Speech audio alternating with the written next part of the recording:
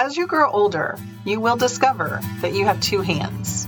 One for helping yourself and the other for helping others. This is a quote by Maya Angelou, and this is Rayna Neises, your host at A Season of Caring podcast. We've hit the time of year where I love to share with you our top 4 podcasts for 2020. Today, this one is about self-care.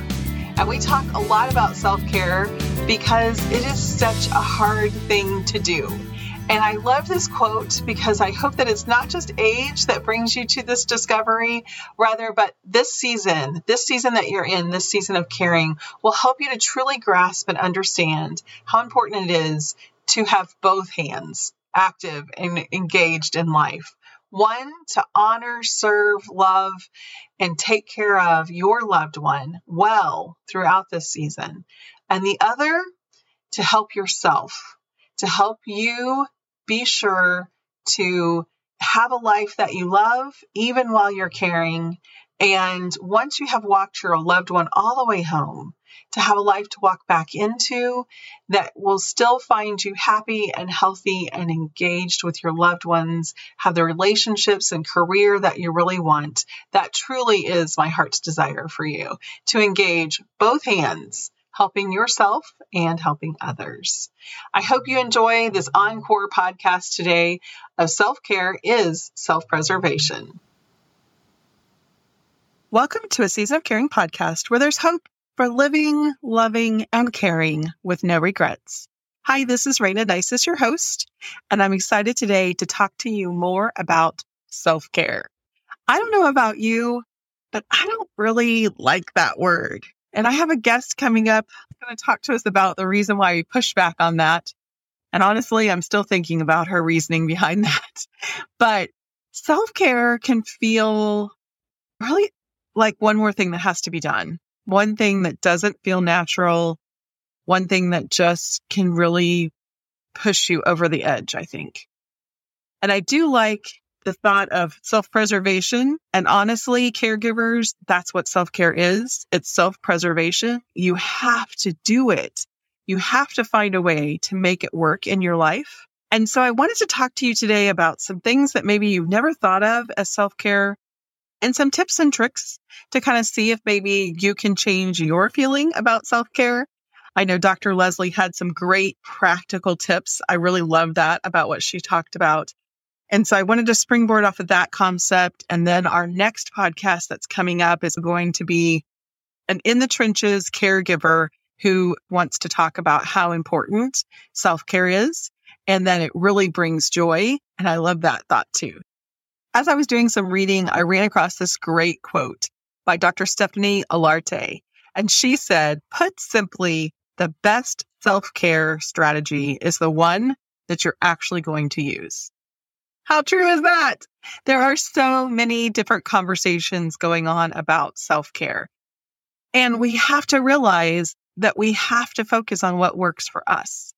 And just because it works for me doesn't mean it's going to work for you. And just because it works for you doesn't mean it's going to work for someone else. So really paying close attention to what is working, I think can make a big difference, or what has worked in the past. I know there are times, even in my life today, where I kind of become aware of the fact that some of the habits that I had in place that were really supporting me in my self-care, I've let drop off. For example, I noticed not too long ago that I just wasn't drinking water. And I've really focused on that for a couple of years, and it had become, I thought, a habit. But as I noticed I wasn't feeling great, I started paying attention. I only was consuming about half the water that I had been consuming. And it really did have an overall impact on my health as far as just alertness, good rest, a lot of things. And so paying close attention to what helped you in the past or what worked for you, I think really can make a difference. So psychotherapist Michelle Croyle says to start with this question: what do I need? How simple is that? In the moment, to just stop and think, what do I need? Am I thirsty? Am I tired? Really just paying attention to what do I need right here and right now. I might just need to take a deep breath. I might need to walk out of the room and come back in the room. I was talking to a client the other day about just the difficulty of getting her mom to bed at night. And that was something I really struggled with my dad as well. And I found there were times when he was just grumpy that I needed to just take a deep breath, leave him alone for a bit, and come back with a new attitude. Because they can really sense our frustration, and their frustration can match our frustration, just like our frustration can match theirs. So being in tune with what's happening right now and what do I need? I might need a walk. I might need a deep breath. I might need to get a drink of water. But what do I need? What an important question to ask. Dr. Croyle went on to mention the HALT acronym. And the HALT acronym, from what I understand, is also well known in the recovery world. And so HALT, H-A-L-T, stands for, am I hungry, angry, lonely, or tired? Wow. When you really think about those four things, when you're not feeling like yourself, those four things can cover a lot of bases, can't they? Am I hungry? That's a pretty simple one to solve, especially if we have healthy snacks like Dr. Leslie mentioned, just easy to grab and go ahead and consume. Am I angry? Is there something happening? Is there emotion deeper down that we need to maybe journal about or pick up the phone and talk to a friend or pray? Really spending some time figuring out where that anger is coming from or what it's directed at. Number 3, am I lonely? Wow. As a caregiver, it can be really lonely. And I think sometimes we forget to even think that could be affecting our overall well-being. And am I tired? Sleep is so important. We hear it a lot. We'll talk about it more probably in the future. But I really feel like good, deep sleep is a key to really helping our bodies to handle the stress of our season of caring. So now that you have an idea, you can ask yourself, what do I really need? You have those check-in things. I need to halt. I need to think about, am I hungry, angry, lonely, or tired? Then you can really think about, what is my next step going to be? And you might be a person that needs to plan ahead a little bit. If you're hungry, like I said, having the right snack close by, that will be good for you. If you're angry, having some things that help you work through that anger. If you're lonely, having that friend that you can reach out to or that support group that's available online and you can just hop on and ask for someone to chat with you or leave a message and see the responses and have that conversation. If you're tired, you might have to plan a little bit to get that nap in, but you also might need to just get up, do some walking around, get that blood pumping so that you can get that tiredness gone for the moment. Because if you're on, you're on, and there's not a whole lot you can do about that, right? So I love some of those suggestions. I think when we go back to if we're tired, it's really important to also learn to look at our schedules. Do we have the margin we need? Do we have the room in our schedule to recuperate? Many times our schedules are just full and we're running from one thing to another. And that honestly can really get you to a place of burnout quicker than anything else. Things take longer than we think they do. We never seem to plan enough time. So really thinking about, what does your schedule look like? Do you have built-in margin for rest, whether that be a nap or just quiet rest for your brain, for yourself? It's okay to make an appointment with yourself. And then if someone asks you to do something, you can honestly say, I'm sorry, I have an appointment at that time. Having set time on your calendar blocked out for you to get what you need is important. So really making sure that you have spent the time doing that. Another thing to consider when you're thinking about self-care, we all know how important exercise is, don't we? We have a tendency to feel like it has to be a big thing, though, and that I don't have time to put on the workout clothes, to go to the gym, or to do the big, long workout. So really, again, just thinking of those things which can be quick and easy. The key is get your blood pumping.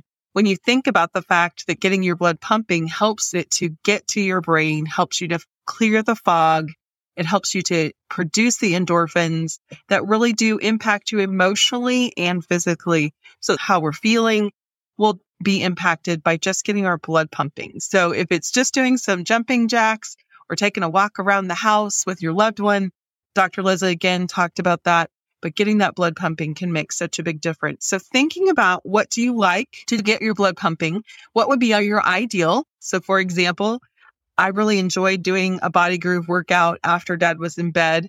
And so that was kind of my go-to. But what if we had a rough night? What if dad didn't go to bed when he was supposed to? What was my backup plan? So that might just be some jumping jacks or some knee lifts, whatever it is to just get that blood pumping. Try not to skip a day because success breeds success. And so that movement will help you to do it again tomorrow. So have your plan A and your plan B in place. Another interesting thing that I found from Dr. Olarte was the concept of buying back your time. Most people, she said, are thinking of splurges like massages and weekends away and those kinds of things as being self-care. She wanted to challenge us to really think about how can you splurge on self-care things that actually are helping you buy back your time. Her question was, what sucks joy out of your life? What is it that just you really dread? And what would happen if you were to buy back your time by finding someone to do that for you? I don't know. I think cleaning would be at the top of my list. Some days probably cooking would also be on that list. Things that just are really burdensome for you. And really in your caregiving season, it's not important that you do those things. So I'm telling you all the time to look at it as your team. So my question would be, who could you add to your team to take away some of these responsibilities that are sucking your joy? And by buying back your time, then that opens the door for you to have an opportunity to do things that bring you joy.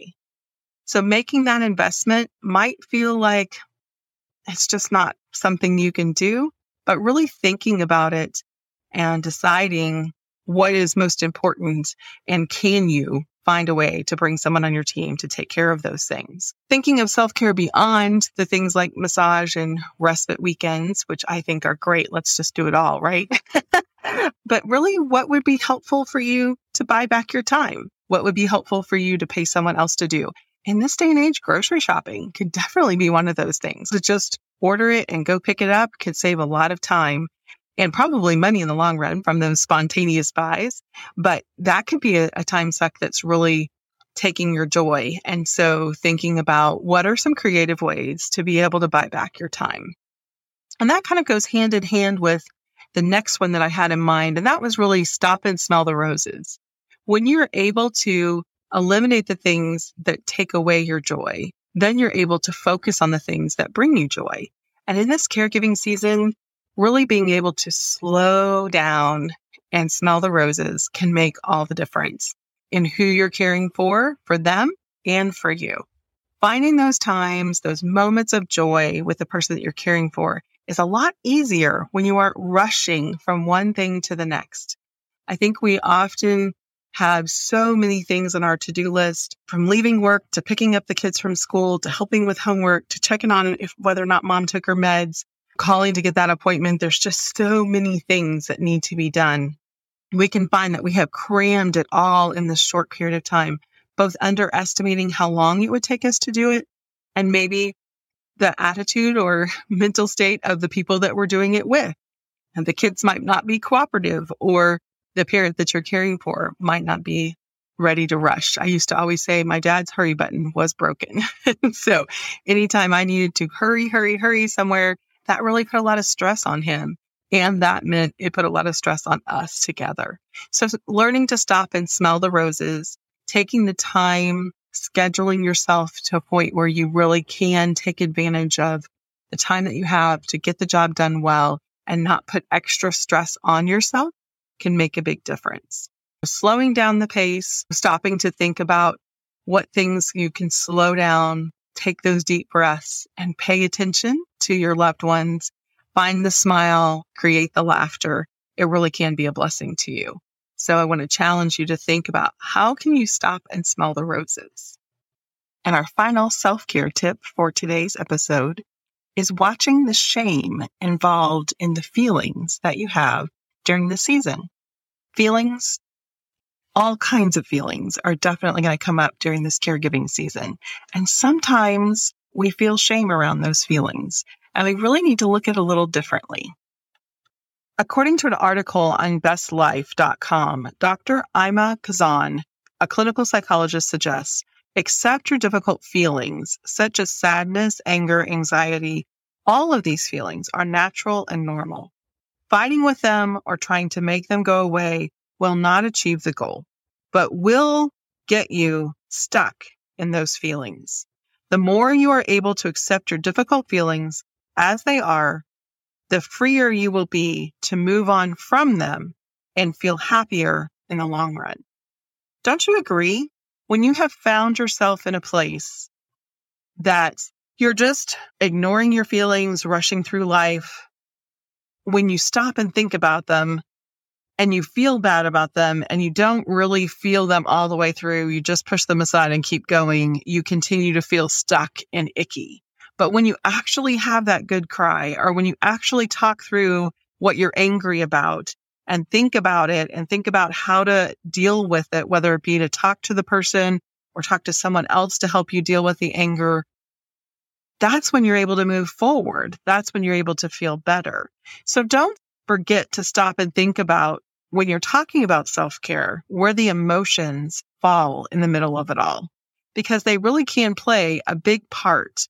Both your body and your emotions need to be healthy in order for you to be successful in this caring season. So I really want to encourage you to just stop and think about how you're doing. What do you need to do differently? Who do you need to bring on to your team in order for you to feel better, stronger, healthier, and more capable of loving and serving your parent or your loved one better, all the way to the end, walking them all the way home with the best that you have to give, not the leftovers. This caring season, it is tough. And caring for yourself while you're caring for a loved one, it is hard. There is no way around it. The key is to keep yourself as healthy as possible. And that's why every person who's been through this caring season looks back and says, I wish I had taken better care of myself. Or I wish I had been able to figure out how to take care of myself while I was caring for my loved one. The number one regret that I hear is that people did not take care of themselves at the same time as caring for their loved one. And I believe that when we don't learn how to prioritize our own self-care, that's when we find ourselves with resentment and anger and all of those things that make this caring season even harder than it has to be. So I'd like to offer you something right now. I want to offer you a self-care quiz. And it's just a simple little quiz I'd like you to take and check in with yourself on how you're doing. Pick up your phone right now and text HOPE to 855-297-8377. Again, just pick up your phone and text HOPE to 855-297-8377. When you do that, by sharing your email address with me, you'll be prompted to land on a special page that has this simple self-care quiz that I'd like to offer you. Not only to take a quiz and see how you're doing right now, if there are things that you need to think about adding into your schedule or think about how to care for yourself better right now in the season where you are, or there's also some additional free resources available there. So I'd love for you to do that. Take advantage of this opportunity to really think about how you're doing with your self-care. So listeners, thank you for joining me today for one of my least favorite topics. I'm just joking. For one of the topics I'm really passionate about, but I know it can feel overwhelming. And I think you're going to enjoy our guest next week as she's going to tackle this topic as well, self-care and joy and how they link together in this caring season. And just a reminder, A Season of Caring podcast is created for the encouragement of family caregivers. If you have financial, legal, or medical questions, be sure to consult your local professionals and take heart in your season of caring.